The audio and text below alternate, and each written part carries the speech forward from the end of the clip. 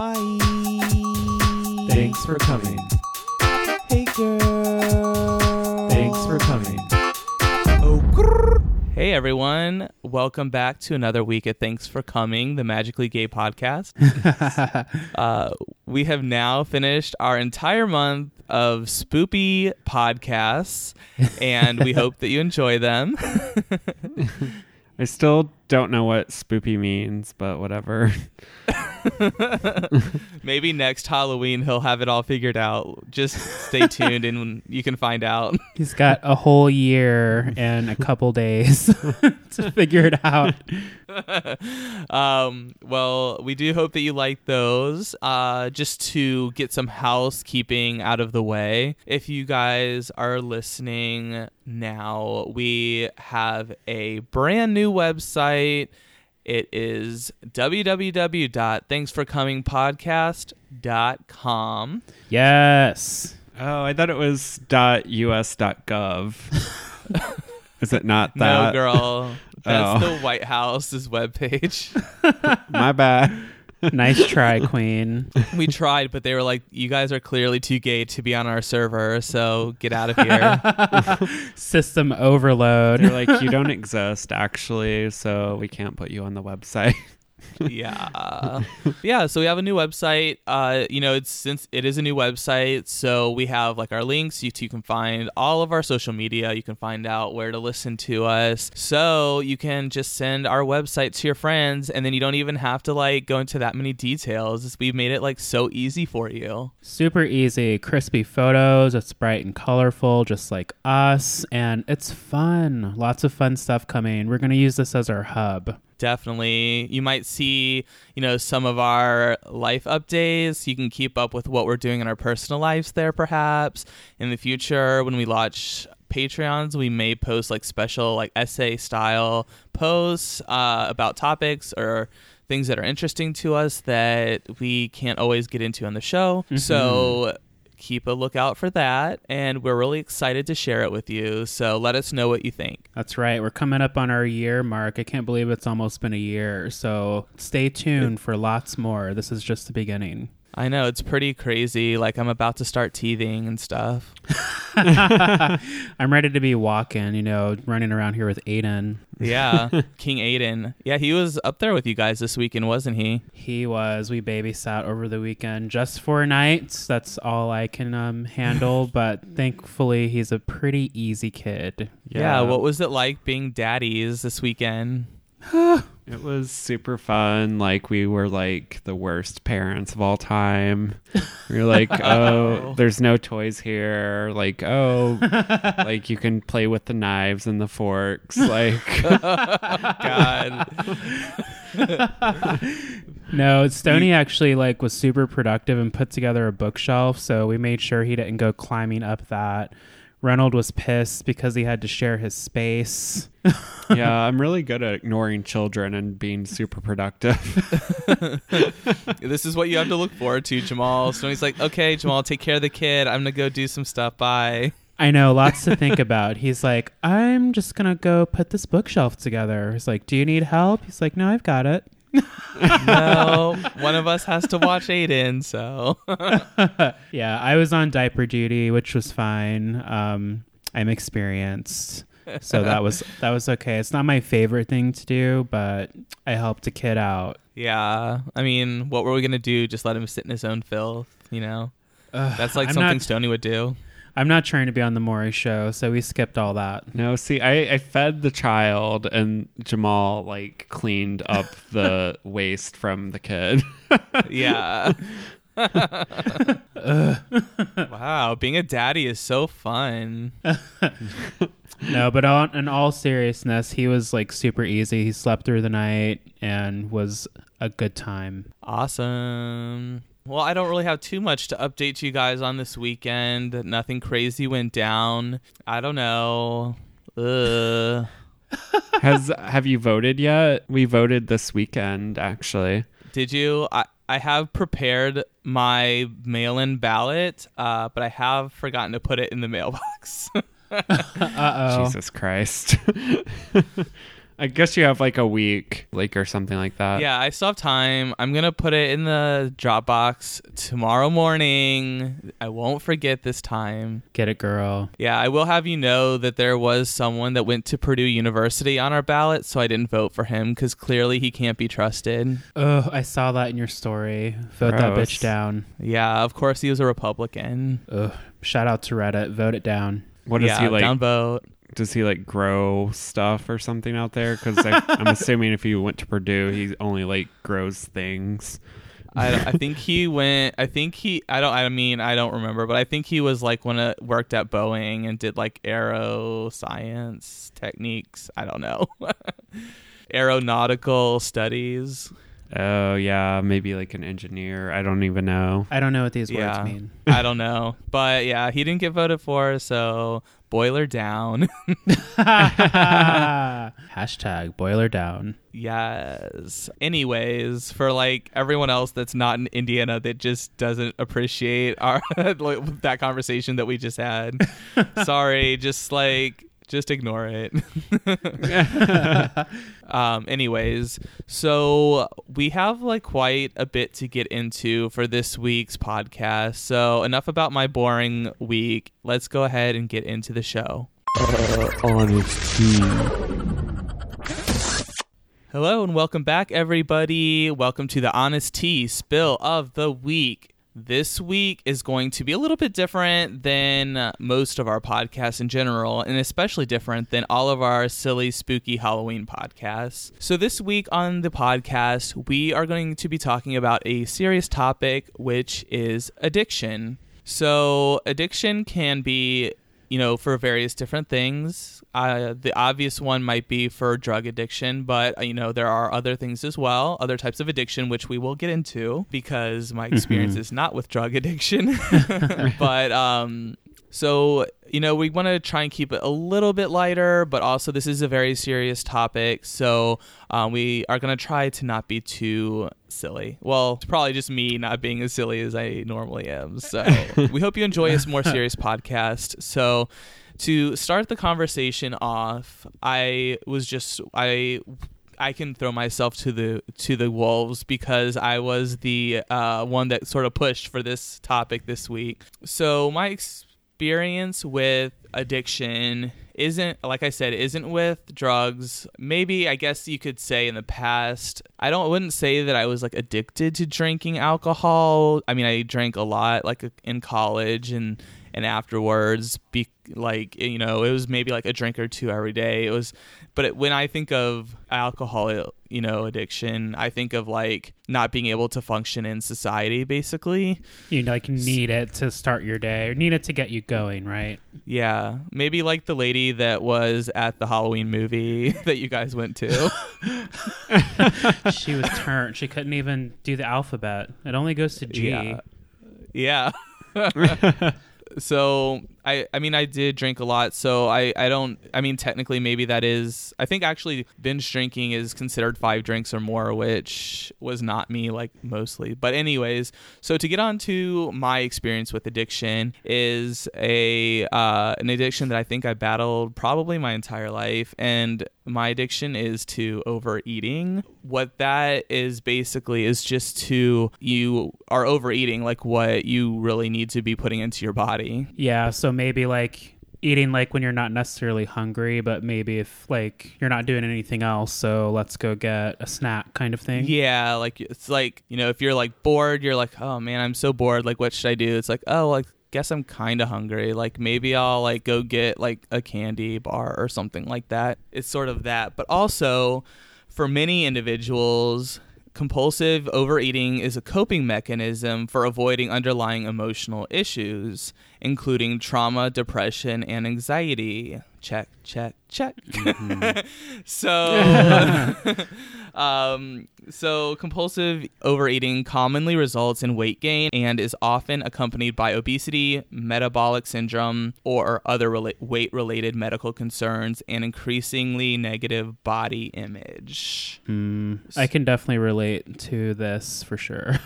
Yeah, I can too. I mean, I think everyone, especially in the gay community, it's really hard. You know, there's a high expectation of you as a gay man, maybe more so than, you know, a lesbian woman or, you know, in the trans community. The trans community, obviously, there are visual like expectations, I guess, but not necessarily relating to overeating. You think of like the gay guys, and you know, we've talked about this on earlier shows. Like the only things you really see on TV are the circuit parties, people dancing around with no shirts on, and they've got glitter in the crevices of their abs, and everybody's in white Speedos. That's not our experience. Definitely not. But with that comes all that pressure, right? Yeah, there's definitely a lot of pressure because, you know, it's like you're expected to have like abs, you're expected to like just have almost an unrealistic expectation of what your body should look like, because a full hairline. Yeah, everyone wants you to have like a full hairline, like a whole head of hair, and as you get older, you obviously then become more undesirable. So it's just like, wow, this is getting really depressing. Anyways. So those struggling with overeating who are of normal and higher weight don't often see themselves actually as having an eating disorder. They tend to minimize maladaptive overeating, and instead of attributing their failed weight loss and food issues, you know, to moral failing. Like, I'm a bad dieter, or I don't have willpower. So once they can recognize the symptoms for actually having an eating disorder, overeating disorder, they often recognize behaviors that have been evident since childhood. That's very real, because I noticed, you know, like childhood pictures for me, I was very small until like about the second grade, and I like started to put on what people call, you know, baby fat. But, you know, fast forward to college, and it was like I was definitely 310 pounds at one point. So you have to question what's going on there at one point or the other. Yeah, definitely. I definitely relate too, because even now, you know, even up to more recently, it's like, while I know I have always had bad eating habits, like I haven't really attributed it to specifically to overeating or having an eating disorder. So it's just like, oh, well, like, you know, like I'll just have a Taco Bell today, or like it's like I had Taco Bell for lunch, like I'm gonna have a pizza for dinner, like, you know, that sort of thing. Mm-hmm. It's just like, you know, it's like for, you know, some guys or girls, you know, they have the metabolism that they can eat that and be totally fine. But me, right. I do not. I definitely come from my whole family, and even like their elders and you know, in various branches. Like I feel like a lot of our family is heavier set. So I think that a lot of my eating was, what's the word? Enabled by like my upbringing and stuff like that, because a lot of my memories with my family is like always having like cookouts, or, you know, eating like specific dishes that like we all enjoy and things like that. Like I can remember one specific incident, like when we went to, I don't remember how old I was maybe around 12 or 13, and we were going to the movie theater, and I always like, oh, you know, we're at the movies, like we should get popcorn. And I remember we went up there, and I think I was like, Mom, like we need to get like the large popcorn. She's like, no, we don't need that much. I'm like, and then like I threw a fit about it. And I was like, just because like, I don't know why, maybe that was like some sort of like some association, like a trigger. Yeah, it's like, oh well, like obviously we're gonna need a large popcorn or we won't have enough for everybody, sort of thing. Mm-hmm. So and then like looking back, I think even after that, even after that specific incident, I think I was initially embarrassed, like for even doing that. But like especially now looking back, it's like how embarrassing to have like a meltdown like in front of an entire like movie theater crowd for my parents not like ordering the largest fucking trash bag of popcorn. Yeah, but that's something that like kids will do in general. Like, oh, like give me the ice cream, or else I'm going to like throw a fit. Like, that's just like kids being kids. Like a lot of times, like. Yeah, I mean, I would have caught a swift elbow to the eye, but I've definitely thrown my version of fits. Yeah. So, I mean, I think I've been kind of like learning a little bit more about addiction in general, and more so like kind of reflecting on my experiences, because like I said last week on the podcast, I went to see the movie Beautiful Boy. So beyond the fact that it has, you know, the beautiful Timothée Chalamet in it, it's not necessarily a subject that I related to. Like, it's a subject that is interesting to watch in movies and as far as stories go. But I actually went and saw it again this last weekend. Oh. It's all starting again, everybody. She's fangirl. But the second time, I really got to see more of the nuances and the subject matter.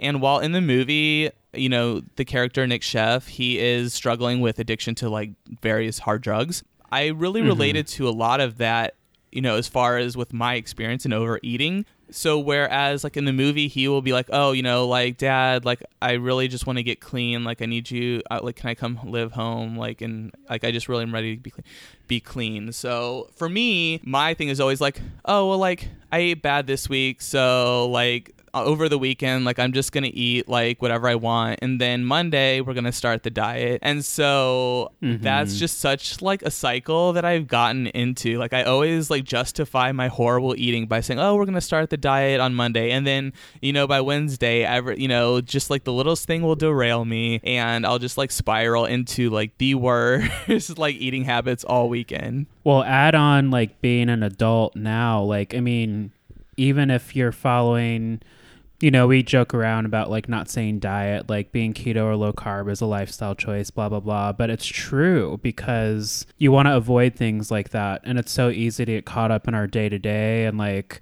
you know, this week, for example, it's like Stoney's busy week at work, and I've had busy weeks, and it's like, let's just go to Hardee's, or let's just go get some wings. And then before you know it, you've eaten out like 4 times and you haven't worked out because you're like, oh, the magic of sleep.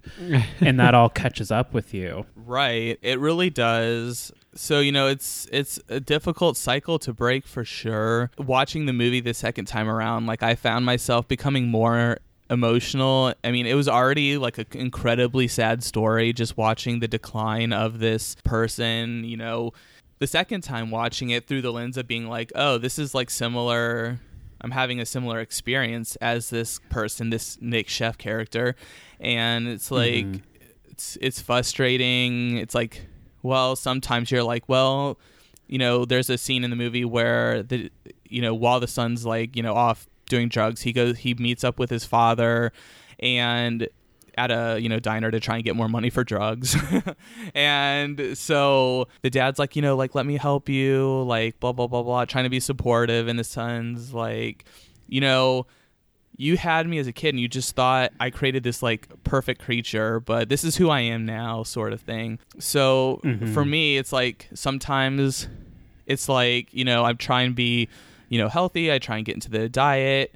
And eventually it gets to a point where it's like you're just like, you know, repeating your cycle of like food abuse. And you're like, well, this is just who I am. Like, I'm just going to be an overweight person my whole life. And so that it's like really defeating and definitely is like mentally affects you as well. For sure. I mean, I think like for a lot of people, like what you are going through, like that's something that a lot of people deal with.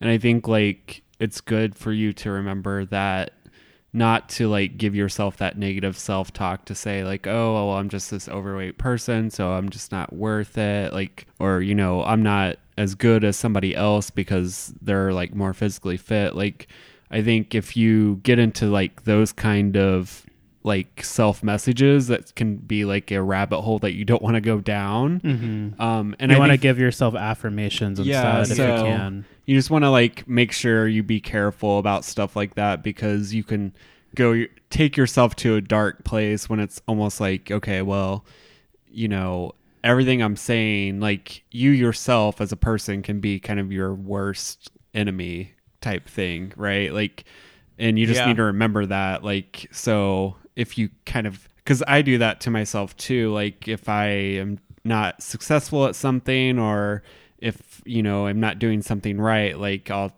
tell myself these things that are negative, and then you kind of wonder, well, why am I in a bad mood? And then you start to think, well, I'm in a bad mood because I keep bashing myself, like in my head. You're just know? replaying whatever. Yeah. So it's like on a loop. It's hard sometimes when somebody experiences things like that. It's important to remember to like stop what you're doing and maybe like go for a walk or do something to get your mind off that, because you don't want to like go into that dark place. Because in reality, you've created this perception that isn't even true, but you're telling yourself these things. So just kind of keep that in mind. Yeah, definitely. I mean, that absolutely relates to something I said earlier about, overeating being a symptom of anxiety and depression. So like, that's definitely something that I have, sort of, dealt with. I mean, I feel like I've always sort of been a little bit, because I've always been overweight, really. I feel like depression, like I've sort of dealt with that a lot throughout, my years growing up. I have like had issues with anxiety that was not something that I've always dealt with, but is something that became more prevalent towards the end of my college and until now, which is crazy because you're like, when you first start having anxiety, you're like, why is this happening to me now? Like, why wasn't I born with anxiety? Like, why is my body doing this? But yeah, that's exactly right. It just kind of comes out of nowhere and you have to somehow like deal with it. If you know it is. Yeah. And for a while, like I had no idea. I thought it was like maybe just some sort of like, maybe there was some sort of like issue where I was like having unbalance or whatever. Like I just, because the world kind of just like when you have anxiety, the world can sometimes kind of rock like the ocean. In relation with overeating, though, just to not branch off too much into the mental aspect of this, because I think that could be another interesting topic for a later podcast. Not necessarily fun. So I think to cover up, I use it to definitely cover up because, a lot of times when I'm feeling depressed, I'm like, I'm just been trying to be healthy, but I haven't really been successful in being healthy. It's just like, it's kind of like what Stoney was saying. It's like, well, it's like, you're just like this overweight person. It's like, this is what you are. Like people, automatically aren't interested in you as much because you're overweight, especially in the gay community. Even trying to make friends in the gay community, like as an overweight person, if you try and go up to somebody that is not as that is more fit than you, automatically they think that you're trying to like sleep with them, and they don't really give you a chance to even be friends. And that's like a weird thing this community does. Well, yeah, and like you said earlier, like mental illness. That's it's kind of part of it because it can be used as like whatever the addiction. It can be like a coping mechanism because rejection will definitely bring up feelings like that, whether it's friendship or sexual or familial. You want to go to that comfort zone, whatever it is. Right. Well, and I think too, like gay men, like in particular in the media or in TV shows, have always been presented as a stereotype as all gay men are like neat and like put together, in good shape, perfect haircuts. And like perfect haircuts, crispy like shirts or like perfect sweaters, fitted like suits. And it's the fact of the matter is that's not true. Like, I mean, yes, there is that stereotype out there, or else it wouldn't exist, right? But I don't know. I think that is what kind of creates like this expectation of a person to be like, well, I have to be exactly like this one thing. And that's kind of, as a gay man, that's kind of the stereotype that we've been given. And, you can relate that to other people, like, like other groups, like women or, people of color, like the stereotype that they've been given in the media. So it's just a lot of pressure whenever you have that in the media and stuff, because everyone you know, in your head, you're thinking, I have to be exactly how it's presented, like on a TV show or something, but that's just not reality and it's not true. But it's hard to break that. And it's something you can aspire to if that's what you want to be. Like, you know, I like looking cute in the office if I can, but, you know, it took a long time, but finally that image is out of my head of, okay, you have to be like a 32 waist and, you know, be put together like this and talk and speak this way. You know, I'm never going to be a 32 waist. It's just not my build. Yeah. So, you know, that's something I had to work with and, you know, find my version of what these things are. Yeah. Yeah. And I mean, I like to wear like a hoodie and jeans. Like I'm not like somebody that's like, I mean, I can like try and make myself look more presentable, but honestly, like I just want to like chill. So I'm like giving my sweatshirt and my jeans and, you know, I'm good. But like, you know, there's that stereotype of, oh, well, why aren't you like dressed perfect? All the gay men I see on TV. Like, I'm like, definitely. You know, and on me. the flip side, like my closet is my toy box. I love a good bag, but I have my days where I just want my Raggedy Band t-shirt and some baggy jeans. And that's okay too. Definitely. Yeah. It's definitely a hard image to uphold, you know, and oftentimes when you feel rejected, you know, either from, you know, maybe a potential relationship or a potential friend, or, you know, maybe something bad happened at work, or maybe when it's someone in your family died or something. Oftentimes, like, you just turn to food as a source of comfort. And so that's kind of like the whole cycle of it, really, the whole addiction of overeating. So, yeah, I mean, it's definitely an everyday, you know, just for, you know, a stereotypical drug addict, you know, every day is a new battle. And like also in the movie, they say relapse is a part of recovery. So I think that's also applicable to overeating because, like, you know, of course, with Thanksgiving and Christmas coming up, you know, or, you know, Hanukkah, various holidays, it's so easy because all that food's around you. It's so easy to get into overeating and that sort of thing. So yeah, I have to, like, tell myself, it's like, well, you know, a relapse is a part of recovery. I can learn from, you know, overeating in these circumstances and try and do other things to combat that, basically. Yeah, it's very true. I think, like, for me, growing up, food was definitely like a comforting kind of thing. And like you, Seth, I didn't think like it was an issue. I was never told it was an issue. Yeah. Like there'd be comments, of course. It's like, where did I hear this? I heard it on a podcast that I was listening to. Gosh, I'm trying to remember what one. I think it was JVN from Queer Eye, the hairdresser. He has his own podcast called Getting Curious. He was talking to a female drag racer, like actual racing cars. And when people see boys growing up, the first thing they comment is, you know, it's on their size. They want to see like a nice, big, strong boy. Like, and then for girls, it's like, oh, how they look, you know, you look pretty or you look this. And it's just those societal norms and stereotypes that are formed. So for me growing up, I think towards the end of high school, I got like respect for playing instruments and getting into music school and doing all those things. But I definitely played football for a year because all I heard was, oh, you're so big, you know, you should play football, you'd be great. And I fucking hated it. You know, I was peer pressured into doing it. I definitely quit practice one day. And, you know, add all of that, you know, to being closeted. I definitely knew I was gay in high school, but I couldn't really talk about it. So I definitely used food to kind of cope and comfort myself. If you flash forward to college, I definitely drank a lot, but I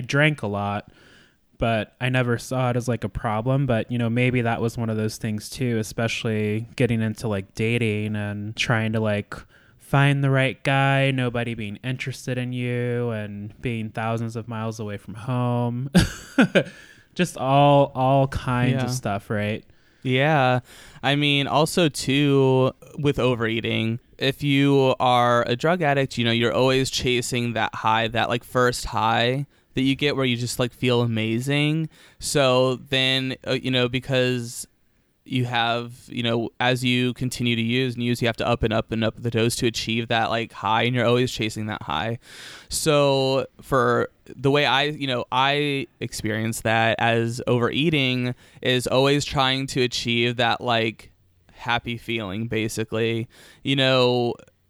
Maybe it was like, for example, it was like that feeling like you had at your birthday party when you had a specific meal, or, your mom would make you a specific dish. So it's like you're sort of like overeat and you have like those foods, you like the go-to foods that you always go to eat. You're basically trying to achieve the high of, with having the perfect meal, or eating just the right amount. Like you're like, I'm going to eat like this Taco Bell, or I'm going to eat this pizza, but I'm not going to overeat. It's like that sort of thing. You're like sort of trying to feel full, get that happy feeling back again. You're feeling the whole inside. It's very you. hard too, because if your grandparents and family were anything like mine, it's like with overeating specifically, it's like you're not going to get up until your food is done, or whatever you put on your plate, you better eat. Yeah. So there's that too. I think with like alcohol, or like, I'll just be honest, like smoking weed, I don't smoke anymore, but you reach points where it's like, okay, I'm doing this just because I want to, but then like you start to notice you're going through these things faster than you usually are. So like, Stoney and I, for example, with drinking, like Stoney's not drinking tonight, and that's just like his choice, and I do the same thing. Like we will only really drink now socially, whereas before we used to have 2 to 3 drinks a night. So now it's just like, okay, thinking about trying to just be healthier without putting all that pressure on ourselves like we used to. It's like, I know that drinking a ton is an easy way to gain weight, so you kind of have to work over the years, and it's not easy to reprogram yourself, and that includes like overeating. Like when I started college, I was very heavy, and it took me watching like the sea of boys on my floor. Like they were all super cute, and like these country Indiana kids, everybody had abs and like perfect bodies, and too much partying and too much cafeteria food. Like you just see them start to gain weight and get heavier. And for me, that's when I started to make the small changes, like, cut out soda, do this. I've tried like every program. Weight Watchers worked for a second. Yeah. But then eventually, fast forward almost 5 years now, we've been doing low carb and keto. And that's a big part of why we try not to beat ourselves up with anything. If you want to drink, have a drink. Just don't have the whole bottle. You can have 1 or 2 drinks. We can go to a bar with friends. I've gone out plenty of times and not had a drink just because I didn't want one. Right. Or there's been plenty of times where, hey, I'm just not smoking because I don't want to right now. I don't want to spend the money, or, I just want to feel, I like this clean feeling I have right now. And a lot of that stuff will cloud your mind, especially if you are in corporate settings like all of us, and they really do turn into coping mechanisms. So you just have to be careful about how you treat whatever vice. Like, I'm not going to lie, like smoking's fun.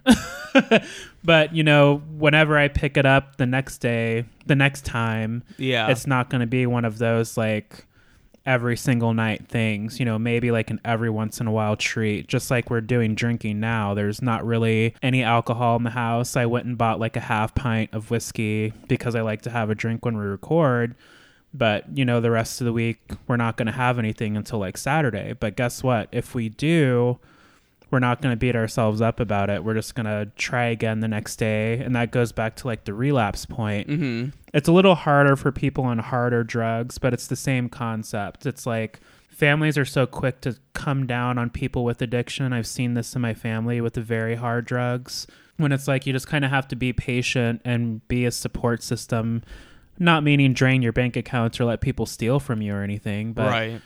Be there how you can in a positive way, because it really makes an impact and it trickles down to those later years. I mean, I think that the problem though with like a lot of addiction is like, a lot of people will be like, oh, well, moderation. And I can relate to this like on overeating. Like whenever I was like in high school or like even middle, like when I was younger in high school and even part of college, like, you know, I was always overweight in high school, and a lot of it I think was because of the food like I was eating. Like, no disrespect to my parents, but they just didn't have a lot of healthy foods around. It was mainly just like frozen, like same here, breaded stuff. And for Chicken me, nuggets.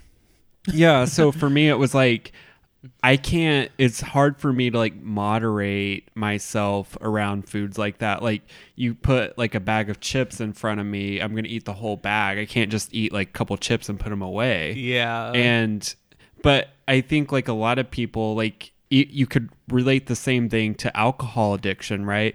Like, people was like, oh, just have a few drinks, it's fine, and just put it away. Well, a lot of people, they start drinking, they can't stop. And it's not a fault to them, it's just that is who they are. It's you their, know, like, genetic it's makeup. in their genetic makeup. It's like, a little harder for you to get over, right? So for a lot of people, I think for addiction, and for me personally, that's kind of how, you know, I had to kind of like stop my overeating. Was like, if I eliminate certain food groups, like, you know, doing this keto thing, I don't overeat as much, because I don't, if I don't have a bag of chips in front of me, I can't eat the bag of chips, right?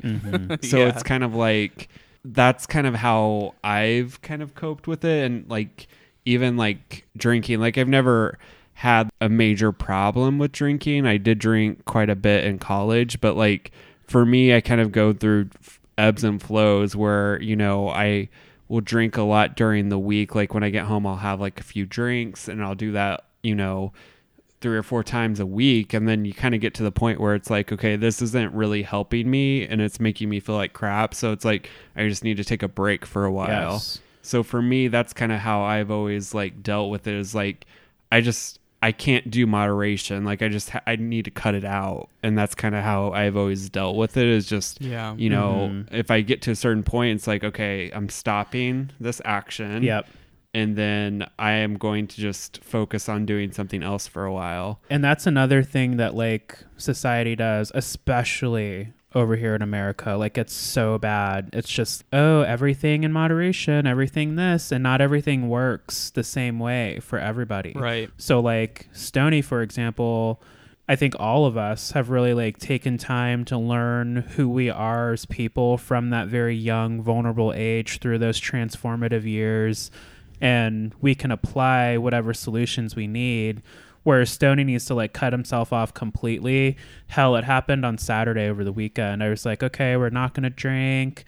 You know, we're not drinking unless we're around people. And we were in fucking Target, and they have like those little, I call them adult juice boxes. It's like 3 glasses of wine and a little juice box. Yeah.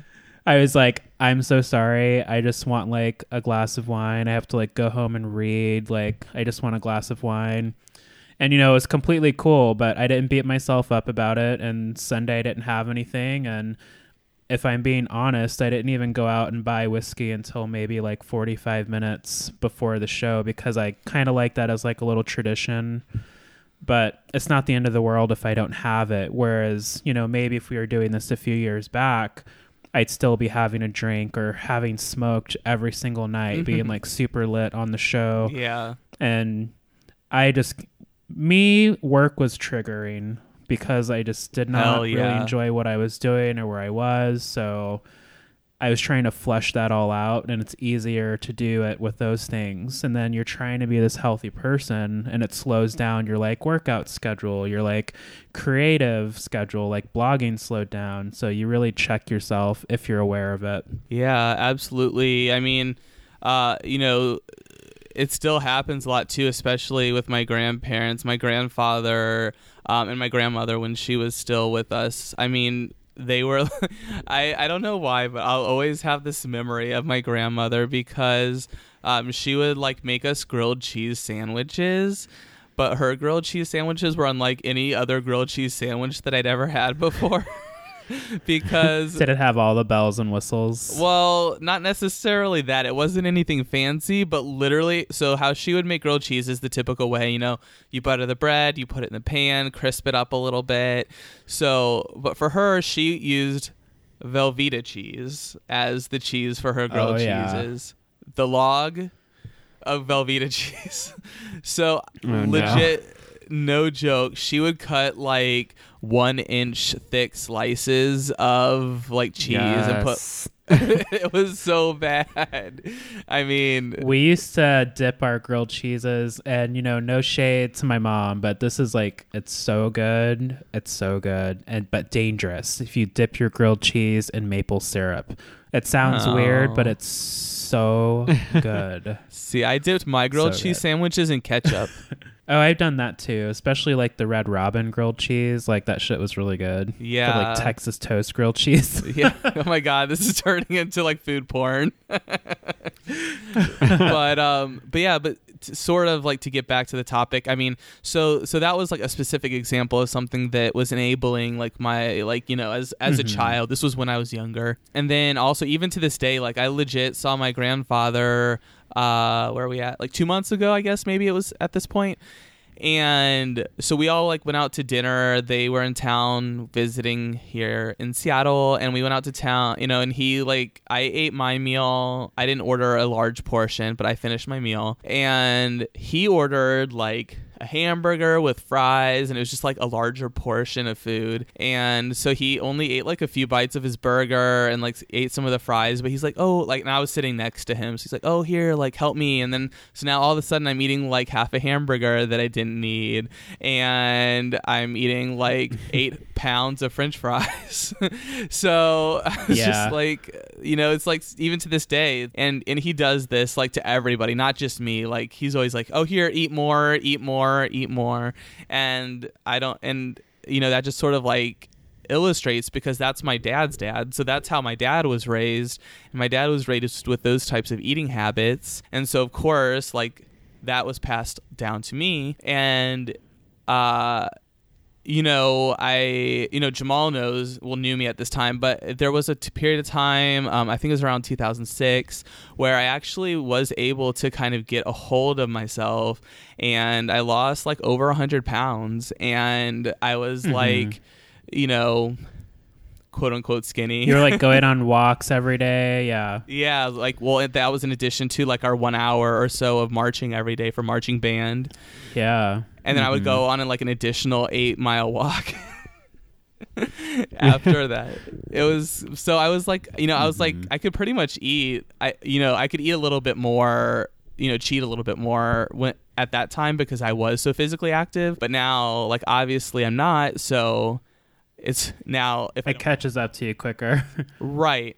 And so, I lost like all this weight. And so I've sort of like, relapsed into this bad, unhealthy eating style. Like I've gained a lot of that weight back. So just like mentally, it is very taxing, and addiction like definitely is a disease. So it's like, even for people that are just eating, it's can be kind of challenging. So I think now we kind of normally we take a break a little bit early in the podcast, but I think we had like a really productive conversation. So let us go ahead and, for those of us that are having a alcoholic drink, or those of us that are not having an alcoholic drink can get refills, let's just take a little break here, and then we'll be back to finish the conversation. And we have some statistics more specific to hard drug using in the LGBT community as well. So we will be back soon. Hey everyone, thanks for listening to our podcast so far. Thanks for coming. Right now, we're probably refilling our drinks, or maybe even gluing down our lashes again. While you wait, here are some things that you should check out. Yeah, remember everyone, you can email us, tfcpod@gmail.com, and tfcpod on Twitter, Facebook, and Instagram. Oh, and one more thing. You're not my real dad, and you never will be. Anyways, back to the show. Hey everyone, welcome back from that break.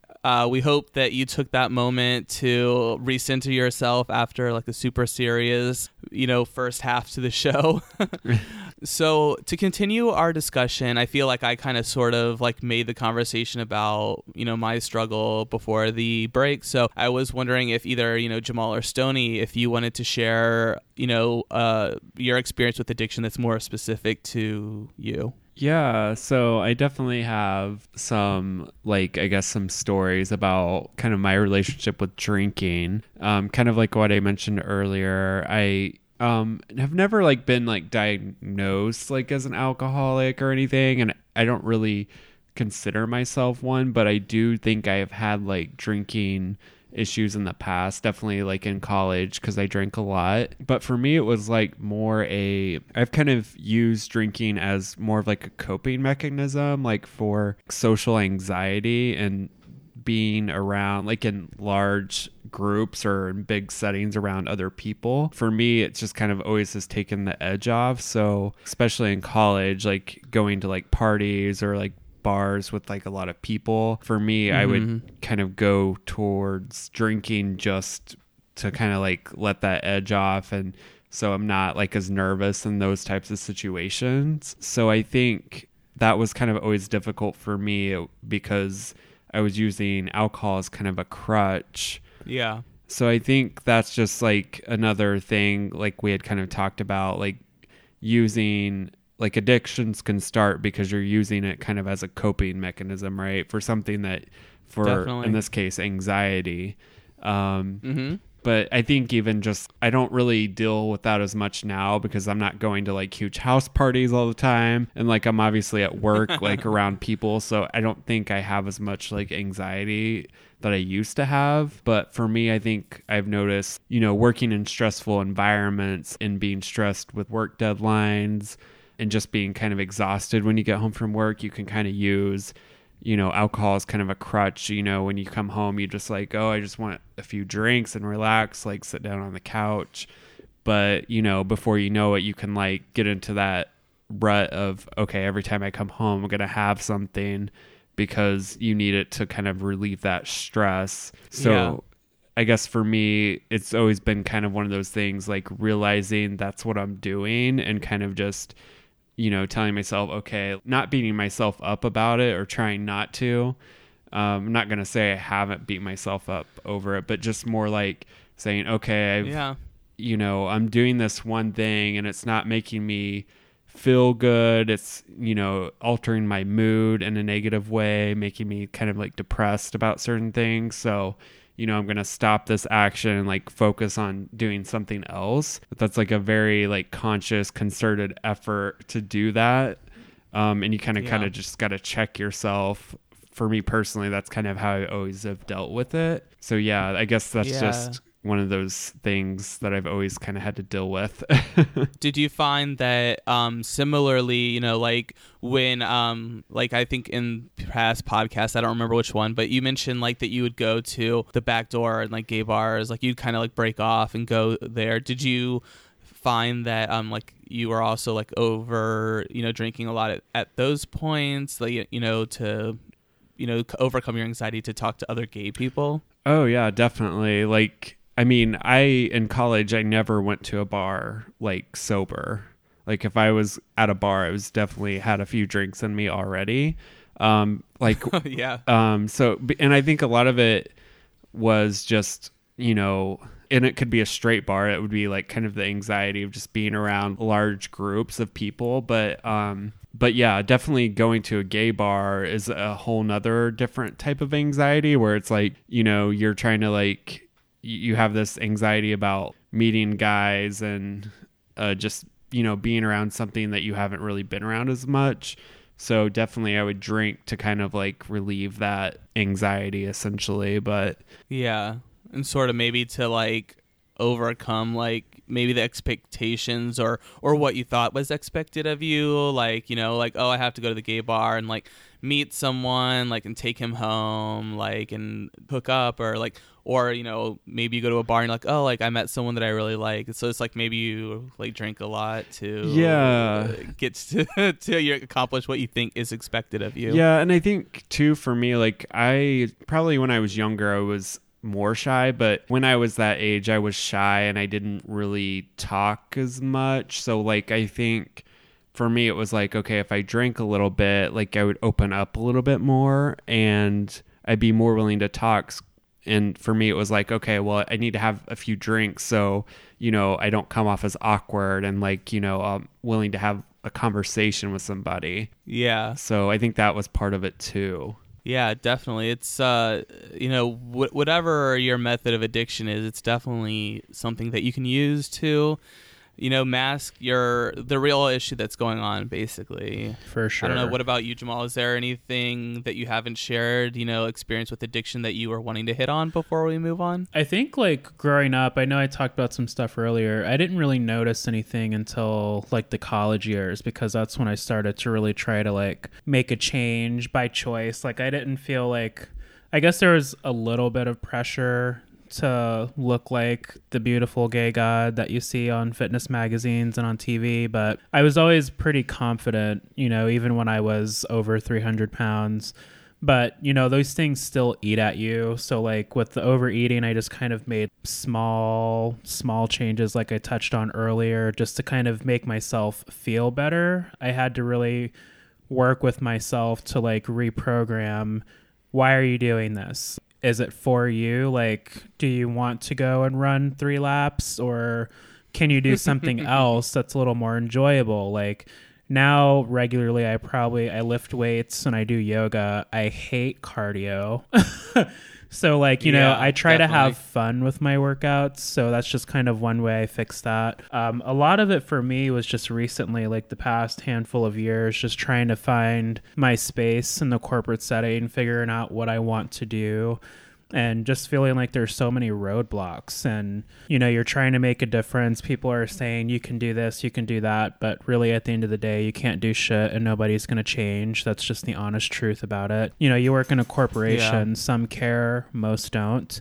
So for somebody who's, a passionate being like me, I want to feel like I'm making a change. Like I want to feel like I have this power that you say I have. So there's plenty of nights where I come home and I might just be really quiet just to not project it on to Stony, but I just really go to this dark place so easily. And I would use alcohol to just kind of just like, oh, I need a drink, but I like really needed a drink. And before you knew it, I went through a whole bottle of Merlot. Or I had smoked like 3 bowls. So, cutting all of, I missed that. But, but cutting those things out for a while, it's a good way to keep yourself in check. Obviously, you can't really do this with the harder drugs, but if you let it snowball, Stony and I are really good at catching habits developing. So we can really control ourselves because we've learned ourselves and each other. And it's like, okay, I'm not going to do this for a while. For the past few years, every January after New Year's Day, it's like sober month. We don't drink at all. And we always feel like great after that 30 days or whatever. And then we just slowly ease back into it. So we try to like push ourselves and do it for us, not because anybody else wants us to. And that's been my experience, just trying to stop being the golden boy, getting the good grades, being the top performer in band, like do something for yourself, So I have to, it's a constant struggle, but I'm always reminding myself of these things. Yeah, definitely. I think I'm on my way to learning myself a little bit more. Another thing that I just sort of thought about is, and something like I've sort of recognized, is that I have like weird reactions when I'm eating or like in front of other people or something like that. I get really defensive for some reason, and I don't know why. So, for example, like if I'm at work, like usually I'm too lazy to make my breakfast like and eat before I go to work. So I'll like bring something I can just microwave at work. And for some reason, everyone just in addition to me being tired, like, but I am eating in the morning, and everyone wants to come like chit chat me up and like be like super chatty in the morning. And I'm like, I just don't want to. That's not just you. Like, I feel like that's normal though. I am a people person. Like I'm an extrovert, but there's some mornings, just like we've talked about before, there's some mornings where people just want to chat your head off, and it's like, dude, I'm just trying to finish this podcast or get through this one song before I have to like do work shit, and here you are already talking to me about bullshit. Yeah. I totally get it. So like when I'm eating though, like if someone's like, oh, like what are you having? I'm like, I initially like I like so quickly like turn it back on them, be like, why do you care? Or like I'll just say something, be like, none of your business. Or like I don't know, it's just weird. I don't know why, but I get like defensive where it's like, as if they're like judging Well, me here's for eating what I'm eating. Yeah, here's the thing about offices, and you kind of have to have fun with it because I get really annoyed too. Like, there's always 3 people that are like, "Oh my gosh, what are you eating?" And they just like walk over to you and stand over your like hot lunch. It's like, or with me specifically, like there's always a goddamn pizza being ordered, and I just scrape off the toppings. And they're like, "Oh, I already know what Jamal's gonna do." And, you know, instead of getting like defensive, easier said than done, I'll kind of make like my snide gay comment, like with my little sassy tone, just like, "Well, girl, I know you like to go out on the weekends, so you might want to check those carbs and sugar. So you need to get like me." Uh-oh, girl. And then they're like, it's like, I mean, hey. it is sometimes it is kind of fun to be like the office troll. Like, just troll them. I love trolling people in real life. It's so fun. I know that you do. That's why I eat so much. Whenever there's another pitch-in announcement, I'm like, another goddamn pitch-in. I'm making something low carb. I don't care how you all feel about it. Yeah. You're going to like it. I mean, there was this lady But yeah. at work that she like would always complain. Like, we had this stack or this bowl of like jelly beans by our desk, and she would like keep going and getting them, and she'd be like, "I need to stop eating these." And then every time I would go over there, I'd be like, I won't say her name, but I'll say like, I'd be like, "Karen, like there's more jelly beans over here if you want some." And then she would like get oh my so God. pissed. He's so You're evil. the worst. He's the evil queen. So I don't know. I know. I like being the trolly person in real life. It's just super fun. But yeah, try that. It'll be a fun exercise for you. But keep it office safe. Yeah, I know. I don't know why. It's just like, I don't know. Like, I just have like vague memories of my mom or dad or someone being like, "Oh, are you going to have like another cookie or something like that?" And it's like, no.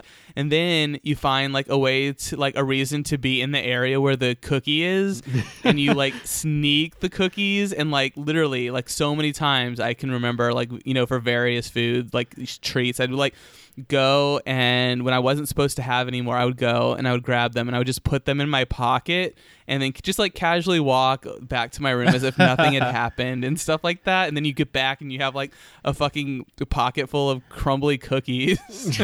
Yeah. And you're like, "Fuck yeah." And you're just like eating. It's like, so I think maybe the reason why I get defensive is because of like, oh, it's like, "Oh, you're not supposed to be eating this," or something Yeah. like that. It's those formative moments, For real. the things that stick with you. And the difference is now you know how to process them, even though it's harder as adults, but you know, like, why. You can at least reason with yourself about why you respond a certain way. Definitely. So to kind of gear this conversation towards the people that are, you know, maybe struggling with hard drugs, or just to maybe put into perspective like what our community is going through. So I did find a survey, and it's one of the more recent surveys. It was done in 2013, and it was focused on information about drug usage in the LGBT community. It kind of like really puts our community into, into perspective, I guess you could say. So one of the crazy statistics in an age group of 12 years old and older, 24.6 million used illicit drugs in the month prior to the survey. Oh, damn. And 19.8 million people, there's a little bit of overlap with these two figures, but 19.8 million people used marijuana that were 12 years old and older. Oh, wow. So that is like a crazy statistic. Another interesting one is that 25% of gay and transgender individuals abuse alcohol. I could see that. It's easy to do. Yeah, it's, maybe it's because it's, well, partially probably because it's part of the culture, it's just going to bars and drinking and things like that. An interesting statistic is that men who have same-sex relationships are 3.5 times more likely to consume marijuana compared to men who do not have same-sex relationships. Interesting. And also, the same group of people is 12.2 times more likely to consume amphetamines compared to men who do not have same-sex relationships, and they're also 9.5 times more likely to take heroin. Oh, wow. So there's definitely I know, like, I was getting like really like overwhelmed reading all these statistics before we record, and it's all coming back to me now. I mean, it would be interesting, like, Yeah. to know, kind of how we were talking about, like, addiction is, in my eyes, is like a coping mechanism, right? And I think a lot of people and like our community specifically have dealt with a lot of rejection from whether it be like family members or their peers. And for a lot of people, I think, they turn to alcohol or drugs because, to cope with these issues. But it would be interesting to me if you take like people that have been abused, like, straight people, and see like how similar, I guess, those numbers would be, like, percentage wise.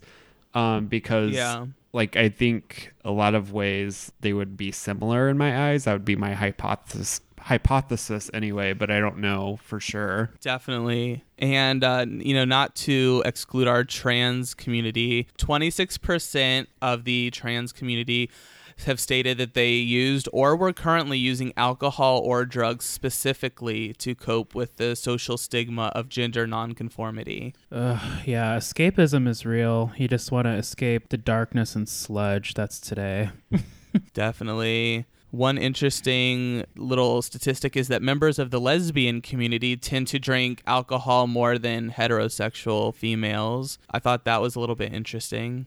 Do you think it could relate to like similar like the gay culture? It's just like, our communities, it's almost like welcoming somebody around the dinner table. We convene in safe places that usually have a bar. Yeah, I mean, it's definitely more prevalent, I think, maybe for lesbian females or just anybody in the LGBT community. It's just so much easier and accepted. You're not judged for being blackout drunk all the time. Mm-hmm. So there's a lot of interesting statistics. I wanted to include those because I don't think any of us have substance abuse as far as hard drugs and things like that. So I wanted to give some statistics to kind of put that aspect of it into perspective. So I think that is definitely it's a lot. It's a crazy high number in the LGBT community. I definitely will be putting a couple different links to some information and resources, so if perchance anybody is struggling with either eating or, substance abuse, like, definitely going to be linking down below a few things. Definitely reach out to the Trevor Project. They are our friends. Especially, I will put their phone number down there and their website. I'm definitely a big advocate of them. They are so helpful. Same here. Any way we can support anybody that's just going through it, we're here for that. So we're here for you. Just hang in there. Yeah. Drop us an email at tfcpod@gmail.com if you want to have a conversation about any type of addiction that you yourself have gone through, or maybe a parent, family member, friend, or, is going through or has gone through. I definitely do not mind talking to anybody about this issue. Definitely, we're always here, not always specifically about addiction. This week is our focal point, but if you guys need a resource to reach out to, definitely reach out to us. If you're having a bad day, send us an email and we'll respond to you. Yes, please. Yes. All right. So with that mention of abuse, we are going to move on to a special Thanks for Coming podcast with a special guest. Hi. Thanks for coming. Hey, girl. Thanks for coming. Oh, grrr. Hey everyone, welcome back to Thanks for Coming. Like I said before, we do have a special guest, someone that we have previously featured on our podcast and one of our day one bays, the Will Jameson. Hey, queen. Hey, girl. Recently, Will went to a screening of the movie Beautiful Boy, and holy crap, was I so jealous because Timothée Chalamet was there, and I was like, oh my god, like, Will, tell me what he smelled like. Was he, Seth is just having a full-on meltdown via social media and text. I did. I was like freaking the F out. I was so beyond jealous. I'm like, why can't he come to Seattle? I Like, have oh these my moments God. where I look at my phone when it starts vibrating or making too many sounds, and it had like 5 like violent vibrates in a row. And I was like, who is talking to me like this right now? And I look down and it's like Seth is like trying to form words telling us what has just happened. I was so freaking out. Like, I saw Will's Insta story, and then immediately I was like, oh my God, I have to know more. So I like went to his Twitter, and there was like more pictures, and I was just like, what the fuck? What's going on? So the Will Jameson, he did go and he saw Timothée Chalamet and Nick Sheff, who is the actual person that this movie is about. And they had like I think they must look like they had a Q&A section and things like that. So with that, Will sent us a clip kind of describing his experience, and let's listen to Will. I'm going to be crying in the corner out of jealousy. Hey Queens, I'm the Will Jameson, and I am here to tell you about a miraculous, awe-inspiring event that I experienced firsthand last Sunday. I saw Timothée Chalamet in person. Okay, so picture this. It's Friday morning. I'm drinking a smoothie for breakfast, just minding my own business, when one of my very best friends texts me saying that Timothée Chalamet will be doing a Q&A for his new film, Beautiful Boy, in St. Louis, where I currently live, at an independent theater that's fairly close to my campus. I'm stunned. Did I really have time to drop everything I was working on to see Timothée Chalamet on a Sunday afternoon? Not really, but damn it, this was a major life experience. How could I say no? So Sunday rolls around. My friend and I drive over to the movie theater. I see several gays from my campus there as well. We watch the film. Beautiful Boy is incredible. I openly wept multiple times in the movie. Steve Carell needs Oscar recognition for his work here. And Timmy Tim, he took me to so many places emotionally. He fully inhabited this character. I couldn't believe that he was acting. It was so vivid and lifelike and intense. I was riveted. And then, after the movie, the theater grows quiet. We're all waiting for Timothy. He's here. We know it. We can feel it. And then, all of a sudden, he walks out onto the stage with the man who he played in the film. The crowd applauds so loudly. We all give them a standing ovation. Timothy is so bashful. And seeing him at first, wow. You know that cognitive dissonance when you see a famous person in real life as opposed to on film, and it hits you right then and there that they are a real physical person?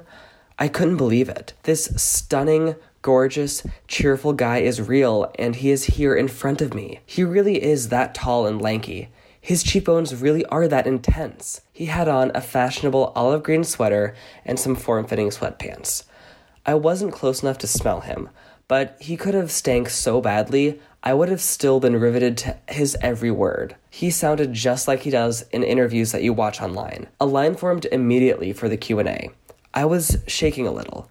Here is this gorgeous and immensely talented man right in front of me. Could I really get in front of an entire audience to ask him a question about his creative process? Turns out the answer was yes.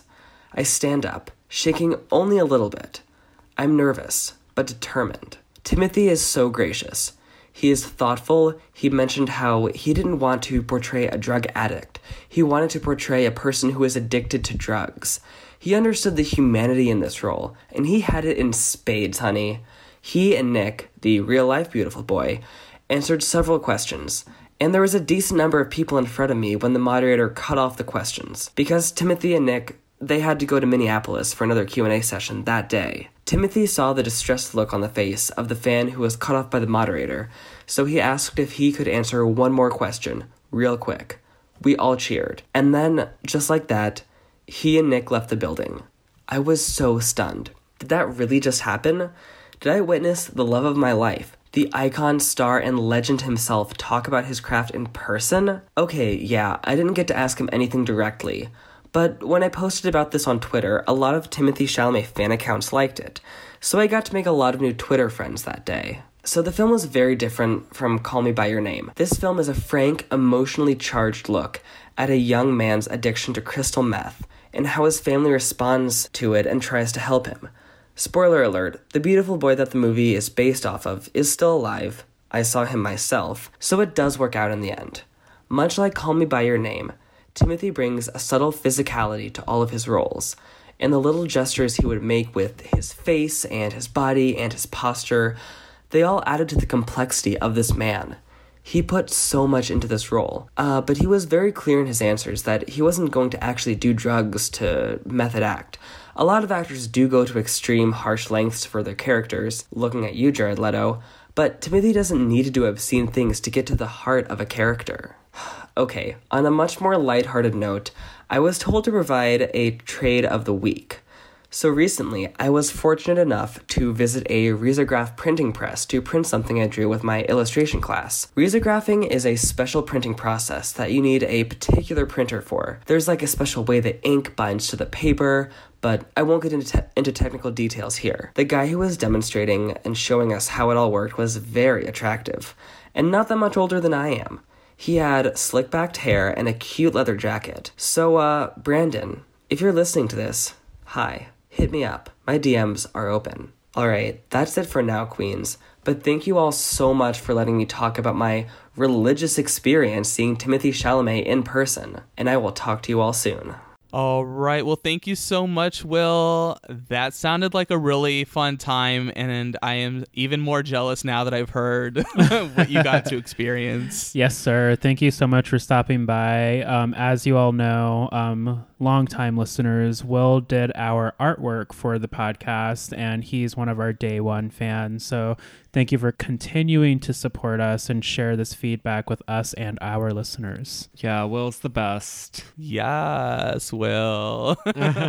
We love interacting with our listeners. So if there's like an interesting topic that you want us to talk about, feel free to drop us an email at tfcpod@gmail.com. That's it. Or you can go to our website, thanksforcomingpodcast.com, and there's a contact us portion, which will direct you to our email, tfcpod@gmail.com. Yes, all the angles. Hit it. Yeah, but also, too, we can, if you want to be, featured in part of our podcast, we love having outside resources. We're looking to, collaborate with people, So hit us up, girl. All right. Well, let us move on to the sexiest segment, Trade. Trade. Trade.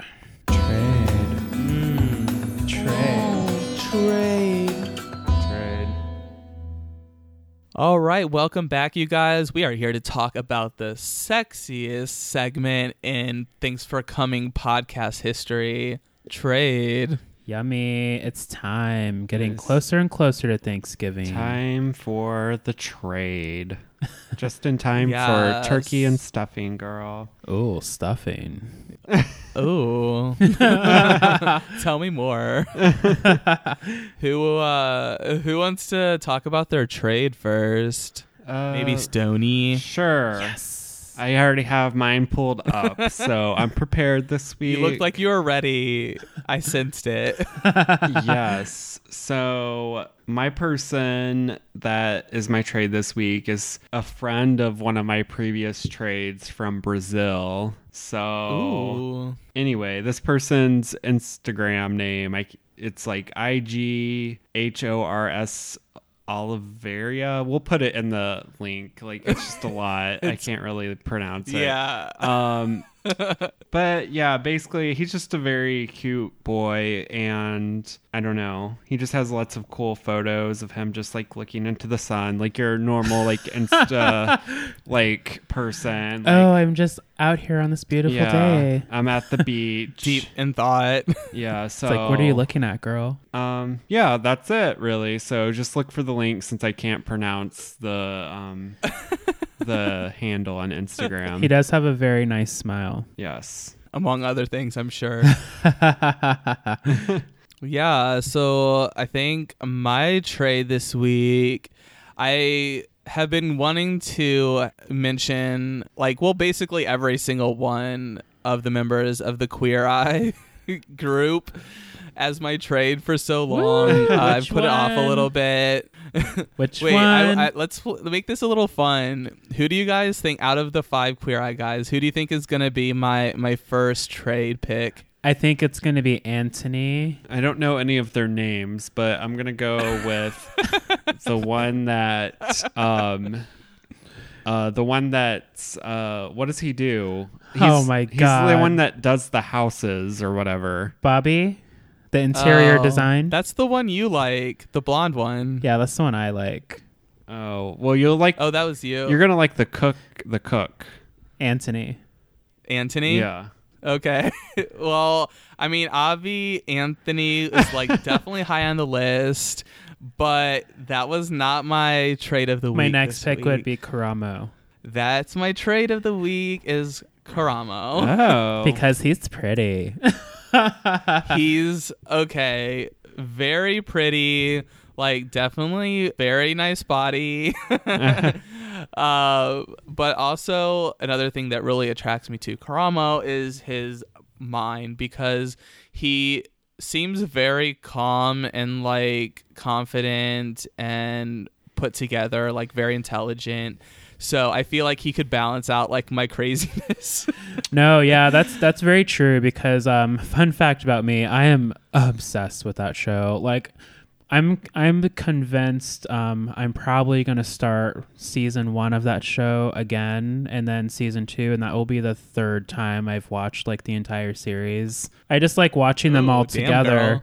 But Karamo's position on the show is culture, and it's so important because yeah, he's like the black guy, but he's also teaching these people about self-esteem. There was a really awesome episode where he connected with like a white cop in the South, and they kind of like shared their position and their experiences, and that was a very powerful episode. And for those of you who are true fans, will remember him from The Real World Philadelphia. Yes, I remember, girl. Yes, I love Yeah, that season. but Karamo's pretty awesome, and he dresses so fabulously. He makes me want all of the kind of like baseball style jackets, but I want fierce floral prints like he has. Yeah, he dresses so well, and like you did say, he's like very uplifting, like with people's self-esteem. So I feel like if I was having a bad day, he'd be like, would so easily snap me out of it, and then we could have like, a glass of rosé or something. Yeah, together, he's very, and- if you watch him on the show, he's very good at picking that you thing out before you know what that you thing is about you. Yeah, I like that in a guy. Does that make sense? Yeah. So for sure, this week, Karamo is bae, and you can check out his link down below. Yeah. So, Jamal, who is your trade this week? So, quick shout out to one of my past trades, Dylan Austin 100 on Instagram. He had the thoughtiest Instagram hoish costume ever. He was like Mario, right? So he had like this hat on, Yeah. the stash, and fucking like red hot shorts that just showcased his ass perfectly with blue suspenders, and he called that Mario. So Oh. I'm here for it. It was cute, but I'm like, girl, that's not a costume, but I see what you're doing. Yeah, that is a costume. He was being slutty Mario. I guess. But don't get me wrong, I double tapped. My trade this week, he doesn't really have a name. He's got like a group of initials on here that probably stand for a name. He's based out of London. I'm so Like, I don't even know his name. I'm so serious. I was looking for a name. I don't see it. He's got like a coupon code as like his name. Oh, that makes sense. Oh, yeah. He needs to make money somehow. I think it could be his name without the vowels, if I'm being clever looking at this. I'm bad at puzzles, but I Is think the that could offer be it. code TFC pod? No, the offer code is TLPDRNHRVY. But anyway, he's kind of like a beefier guy based out of London. He's got a fiance. They're really cute together. He's a recent follow, but he's kind of like a bodybuilder part-time, so this isn't anything I'm usually into. I just like bigger guys in general typically. But he just looks like a big cuddly bear that you just want to punch in the chest and then get beat up by and run away from, but then tackle him again. Sounds super violent. Yeah, this feels really aggressive. It's like not what I'm into at all. No, you just like want to wrestle with him, and all of his sweatpants look way better on him than they would on me. Oh, well, I'm looking forward to checking this out. Joggers. Link in the bio. That's right. Rego V. That's REGO_V. Well, that has no similar letters than what was in his offer code. Right? It's very cryptic. Who is this guy? Sir, can you just put your goddamn name in the title of your profile? Can someone give him a tag, please? I know. Awesome. Well, hopefully you guys enjoyed our trade this week. Hopefully you guys enjoyed our podcast this week. We had a little, we had a special guest, so that was really fun. We got to talk about Timothée Chalamet, which was, always a great experience for me. Yes. Make sure you guys go watch Call Me By Your Name if you haven't already. Oh my God. That's right. And also check out the new website, thanksforcomingpodcast.com. .us.gov. That's not it. Don't confuse them, Stoney. Oh my gosh. Let us know what you think. Send us an email, tfcpod@gmail.com. And don't forget to tell a friend, rate and subscribe. It helps more of you find us. Yeah, and use that Yes. InstaThoughts coupon code too, because he needs extra money. TLDRPYHRVY. I don't remember. Yeah. I've lost it already. I already forgot. I turned off my phone, so it's gone. Girl, bye.